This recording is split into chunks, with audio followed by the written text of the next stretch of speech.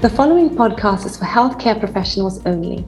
All views expressed belong to our speakers and don't necessarily reflect those of Nestlé Health Science. Hello and welcome to Inside Medical Nutrition Podcast, a podcast powered by Nestlé Health Science and hosted by me, Dr. Ninya Patel. In today's episode, we'll be discussing the diagnosis and management of ARFID. And for this episode, I'm delighted to have an expert in the field, Claire Thornton-Wood, who's a pediatric dietitian. Hi, Claire. It's so lovely to have you back. You've been on the podcast before, and I know you're full of valuable knowledge and expertise. And this is an area that I don't know much about, so I'm really looking forward to learning some more. So let's jump straight into the conversation. If you could just reintroduce yourselves to our listeners, and we can take it from there. Hi, Linnea. Lovely to be back, and thanks for inviting me back again. I'm really excited to talk to you about this topic. So my name's Claire. I'm a paediatric dietitian. I have had a few careers before I got here. I was a musician. I've worked in sales. I've worked doing events organisation and selling garden statuary. But for the last 12 years, I've been a dietitian, and most of that time I've been in paediatrics. I've worked in the community, in district general hospitals, in specialist paediatric hospitals. Wonderful. So today's podcast is all about, and I hope I'm pronouncing it right, is it ARFID? That's right, ARFID. I don't know much about it. So when I saw we were talking about this, I have to admit, I did have to Google it. So it's avoidant restrictive food intake disorder. What on earth does that mean, Claire? So we definitely always call it ARFID. Okay, good. That really is quite a mouthful. So ARFID is a relatively new term. The sort of recognition of ARFID as a diagnosis came about in 2013 when it first appeared in the 5th edition of the Diagnostic and Statistical Manual of Mental Disorders. Mm-hmm. Previously, it was known as a number of a sort of umbrella of different diagnoses or different conditions, really. So maybe infantile anorexia, extreme eating, food neophobia, extreme selective eating, and these terms sort of were never grouped together previously, and this diagnosis sort of brought them all together. And so, why was it so long before a diagnosis? Why didn't we know about it before, and why did they suddenly bring all these kind of disorders together into ARFID? I think it was a recognition really that there were these separate conditions that were out there, and they'd been given different names, but actually if you were able to group them together, they actually did have a recognized profile that you could match and that you could put into one diagnosis. So simply, it's basically a category of an eating disorder, right?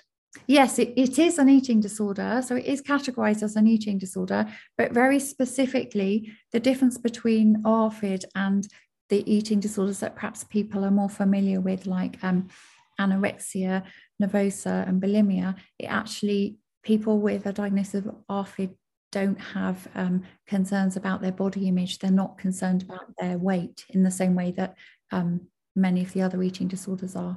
Okay, so what is the actual diagnosis? Are there certain criteria, or does that vary depending on condition to condition?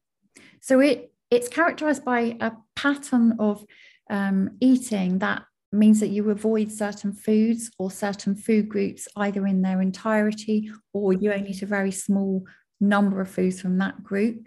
You can often restrict the quantity, and it has to be due to it's not affected by someone's beliefs about the size or the shape of their body. As I've already said, they don't restrict their food intake, and they don't sort of over exercise or use any other ways in which to restrict their weight or their intake.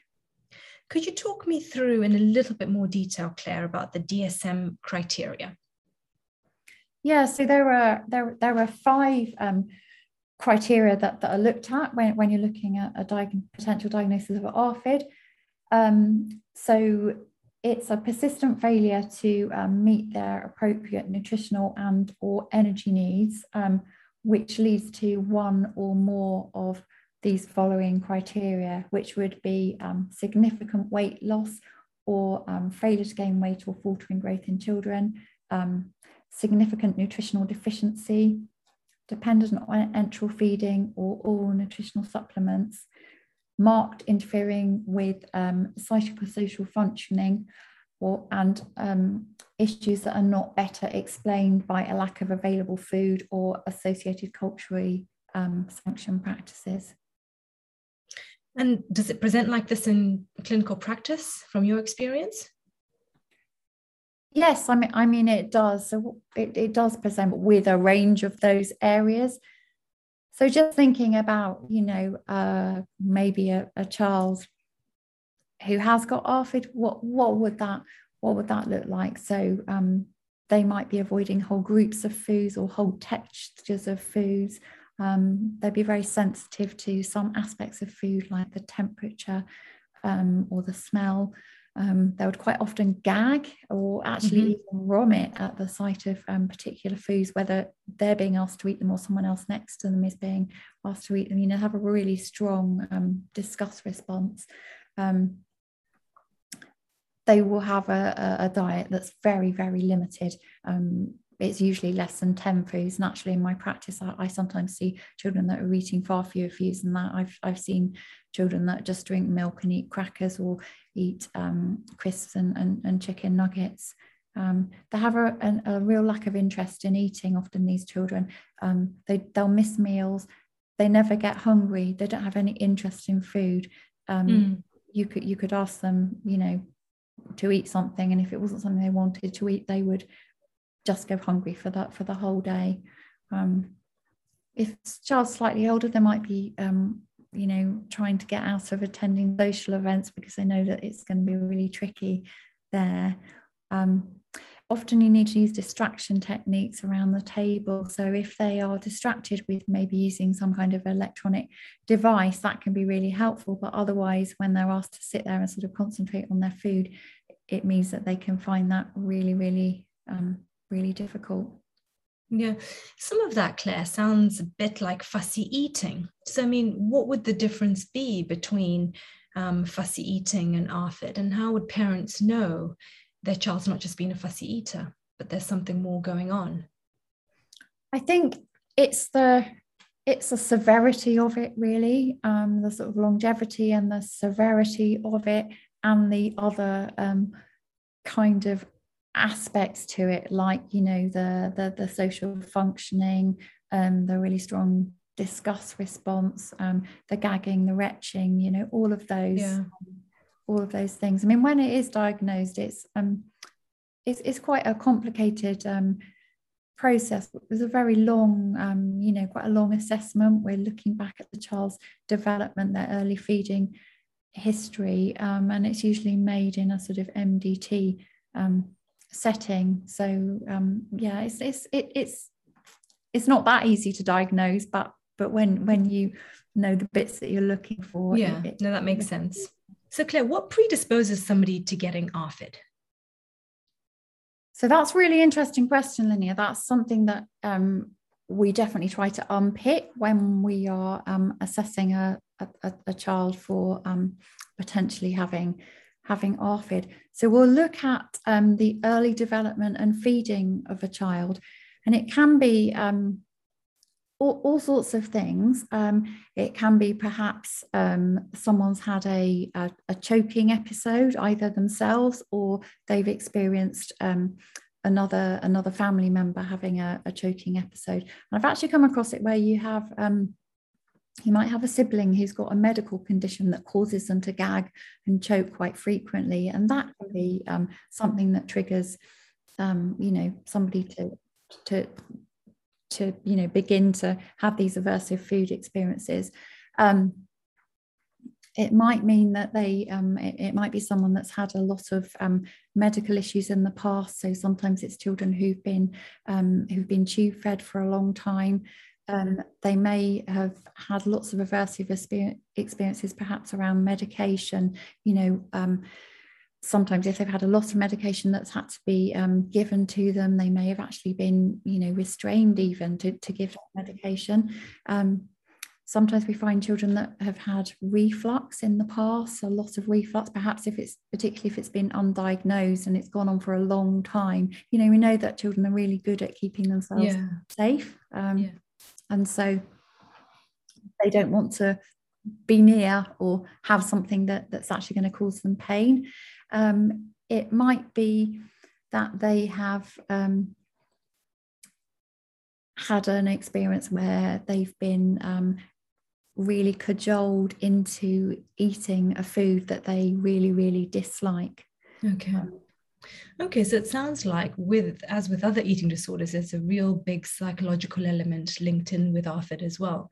Yeah, it's probably important to say actually that this is a mental health diagnosis. ARFID, it fits under the umbrella of mental health, so it is a mental health diagnosis, but it does come with potentially quite a lot of physical difficulties as well. Yeah, no, I can only imagine. You mentioned diagnosis in children. So my question is, does ARFID only occur in children, or does it occur in both adults and children? It occurs in both adults and children. It's more common for it to be diagnosed when you are a child, but it does get diagnosed when you're an adult.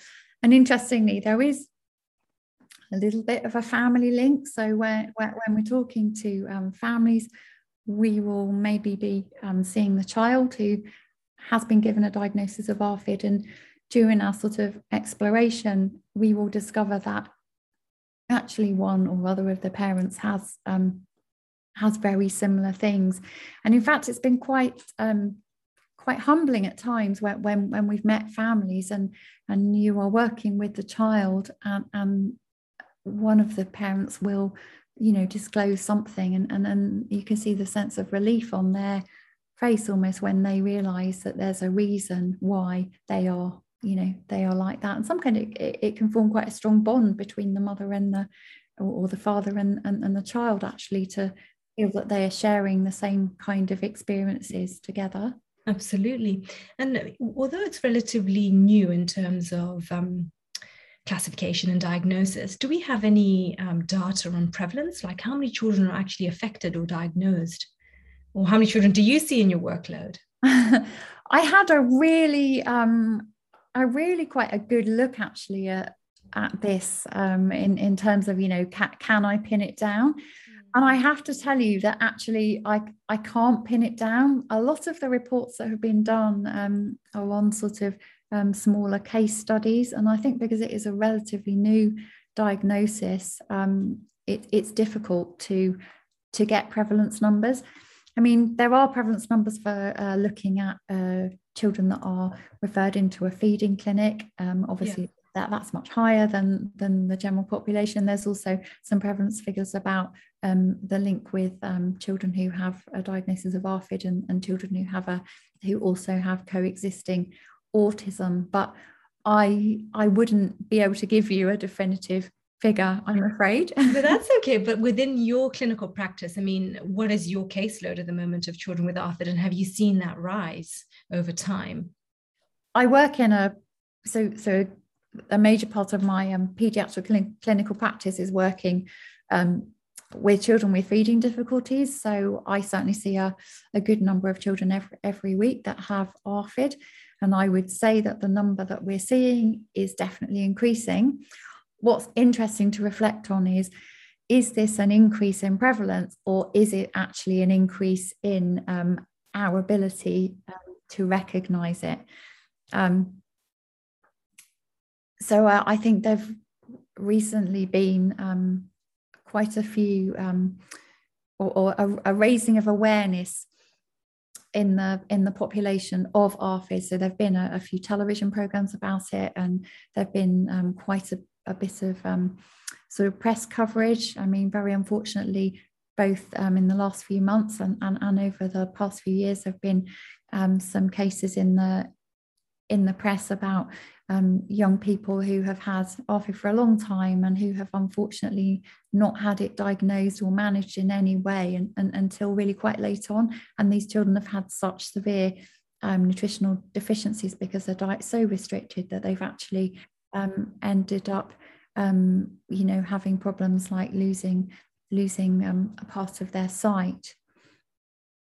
Yeah, and I think sort of thinking about prevalence, I definitely reflect back to when I worked in the community over many years, and I would be left every so often with a child that, however hard I tried, whatever the parents did, whatever I did, whatever we suggested, we just could not move on from this very, very restricted diet. And on reflection now, this was before ARFID was was known as a diagnosis, and I think those young people almost certainly had ARFID, I would say. Wonderful. I mean, so that's going to be really, I suppose, empowering for clinicians as well, now that we've got a definition and greater diagnosis, and we're going to talk a little bit more about how we treat it. So that's good news all around.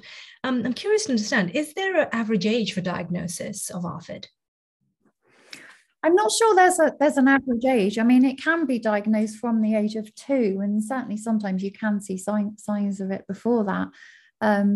It's probably usually diagnosed in early childhood.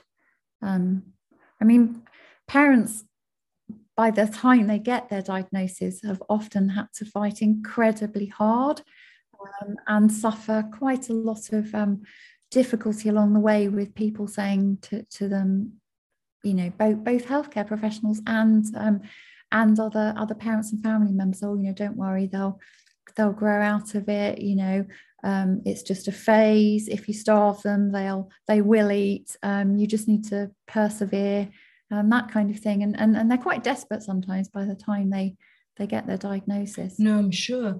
I mean, you've led me very well into my next thought, which is around the effect of ARFID on families. I'm sure you have lots of first-hand experience of how it has an impact on families. Could you tell us a little bit more about that?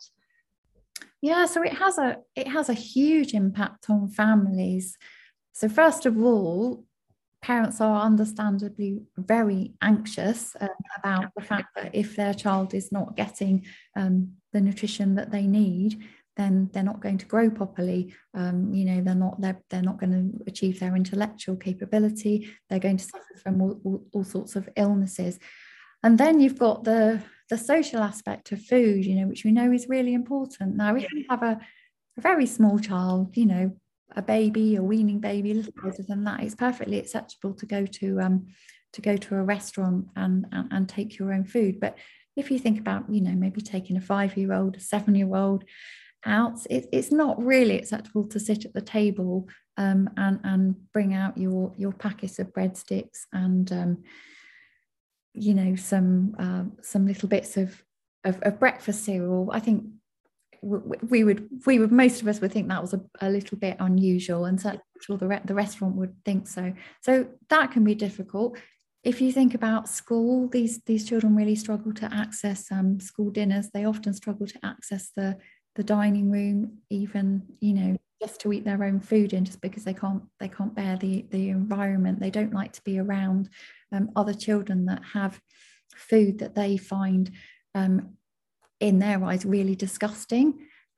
These children often exhibit a really, really strong disgust response when they are presented either to eat or even to sit next to somebody eating a food that they don't like. I mean, I've seen children vomit when they see other people eating food that they don't like, or do things like bring up a pillow or a cushion to their face to hide behind it, to keep away from this food.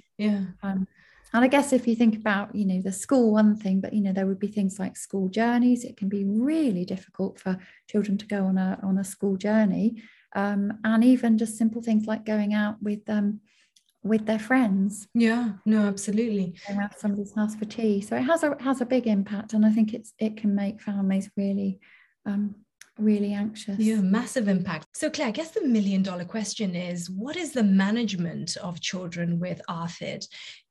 You know, I'm a dietitian as well. I worked in pediatrics a little bit early on in my career, and I know very little about ARFID. So what is the level of knowledge amongst dietitians at the moment?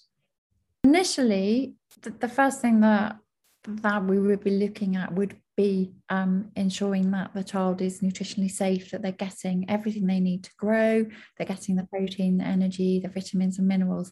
A big part of it initially is about reassurance. The parents, I'll always start by saying to them that, you know, I'm initially working to get this child to have a diet that's nutritionally adequate. But I don't have a magic wand, and I'm not expecting to be able to, you know, get them to eat the full range of foods that are maybe on the Eat Well plate. And I'll say to the parents, I hope that, you know, you're not expecting that, because there's going to be some disappointment. So the sort of things that I would do first, it would be to look at the growth history. And look at the current weight and height. And it's probably important to say at this point that I suppose we're thinking about restrictive eating and thinking, oh, that must mean that everybody who has ARFID is going to be very underweight or have faltering growth. That's not actually the case. There are some children with ARFID who are actually overweight, and sometimes really quite considerably overweight. And if you think about it, if you saw someone that was eating, say, you know, 4 loaves of bread in a day, they would actually potentially, depending on how old they are, be really quite overweight, but they wouldn't be nutritionally complete at all. So that's something to bear in mind, that just because they're overweight, that doesn't mean that everything's fine. The first thing I would say to parents is, if you want to get the weight up, let's look at what they're eating now. And then that might be chocolate cake, crackers and milk. And if that's the case, just get them to eat more of that. You know, drink more of that. That would be the first thing to do, in a sort of low pressure way. But that's definitely the first thing that we would do. I would also, alongside, be having a look at and think about vitamin and mineral supplements. There's lots and lots of these on the market. I mean, gosh, you know, there seems to be a new one pops up every week. There's powders, there's sprays, there's tablets, there's liquids, there's all sorts of things. There's ones that can be prescribed, and there's ones that you can buy over the counter, and we use either. And it's just finding one that can be acceptable to a child. We also then would sometimes use oral nutritional supplements, drinks. So one thing that we do quite often is to, if we have someone that's drinking milk, we might add really, really tiny amounts of a neutral flavoured milk-based supplement to that milk, and gradually increase the amount that we're adding, so that eventually we get either the whole lot that's a supplement or half and half or something. We'd also think about using fortified foods, like you know, there's breads that are fortified with iron and with various vitamins. We might think about breakfast cereal, and also think about actually adding things into food. So breakfast cereals, for instance, you know, some of the oat-based cereals that are fortified, you can actually use those as a flour replacement. You can add in ground almonds. So if the child will accept homemade cupcakes or something, you can do that. Further down the line, and probably in conjunction with like the MDT, we might look at food exposure work or desensitization. Sometimes the child alongside that has CBT, and we continue to sort of monitor just to make sure that as they reach the different growth stages, that their intake is keeping up with what they need. Sometimes. Do you have children, just out of curiosity, who are not willing to take things like toothpaste or medicine as part of this condition?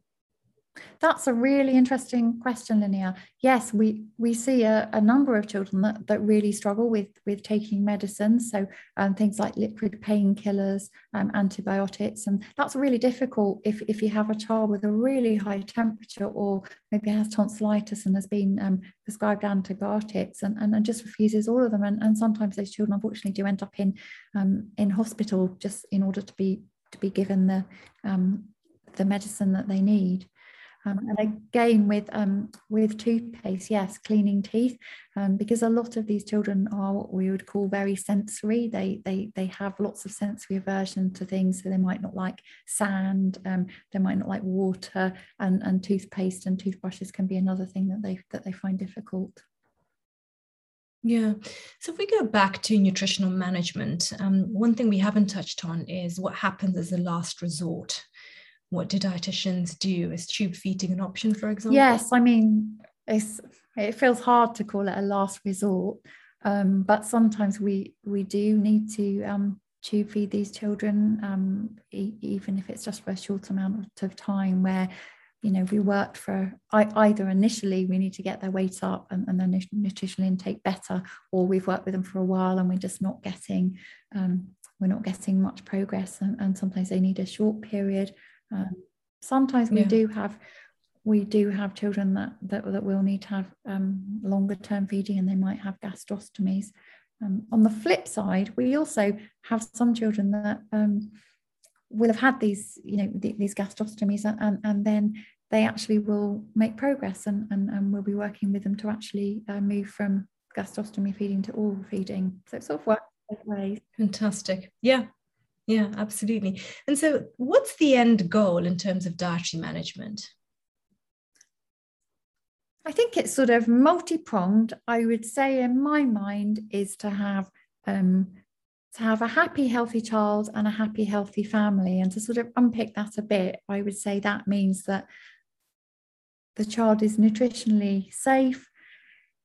It's having as little impact on the child's life and the family's life as we can possibly manage, and that they're also, the anxiety levels in the family, both the adults and the child, are as low as we can get. Can ARFID cause problems later in life for these children, Claire? Yes, it can definitely cause difficulties for them, really right the way through their childhood and sometimes into adulthood. So in terms of childhood, going on school journeys, going out with their friends. Obviously, I don't see adults, but I do see some families where, in fact, the parent, it turns out, actually has ARFID as well, may even not be diagnosed, or might be diagnosed later on, because obviously that diagnosis wasn't around when they were children. And it's quite interesting talking to them, because some of the things that they experience are, you may be going to a business dinner where there's a set menu or a very small range of foods, and they find it really, really difficult to know what to do. And I was sort of reflecting back and thinking about somebody with, say, celiac disease, who goes somewhere and needs a gluten-free diet for medical reasons. And perhaps we need to think a bit more about, ARFID is a medical diagnosis, and actually, do we need to make sure that we are accommodating enough to people? So school, for instance, is school meals or packed lunches. A lot of schools very, very, for very good reason, really hot on their healthy eating. They don't allow chocolate bars or crisps or biscuits or anything like that in packed lunches. So if that's a staple diet for some of these children, which often it is, obviously there's nothing they can take to school. So we actually write as medical, as a medical team, and say these children must be allowed to take, crisps and biscuits and chocolate bars in their packed lunch. Yeah, absolutely. And I'm sure that there's also an impact in terms of socially as children go older as well, right? With going out. So they need to explain, why is it that I have different things in my lunchbox to everybody else, and we do talk to them sometimes about how they might explain their condition to other young people. Yeah. Oh, Claire, I've loved speaking to you, but we must wrap up. So the title of this podcast is The Diagnosis and Management of ARFID. What would your top tips be for dietitians and other healthcare professionals who are listening to this podcast? That's an interesting question, Linnea. I think my 3 takeaways would be alert to this condition, be curious about it, and be really encouraged by the fact that I think there's a much greater awareness of it now, and knowledge and training around it is really improving. Thank you so much for coming onto the podcast again, Claire. Claire, if our listeners are wanting more information about ARFID, where can they go? So if they're wanting to find the DSM criteria, they are readily available online. If you're wanting more dietetic focused information, then a really good place to look is the British Dietetic Association website, especially the specialist groups, and also have a look on the Nestlé M+ Hub. Wonderful, thank you. It's been wonderful speaking to you. My absolute pleasure, Linnea. It's been really interesting talking to you again. Thank you for listening to this episode of Inside Medical Nutrition. If you enjoyed the podcast and found the content useful, please share it with your colleagues. And consider subscribing so you never miss an episode. For more information on this topic or to share your feedback, please visit the Nestlé Health Science N+ Hub or click on the link in the show notes.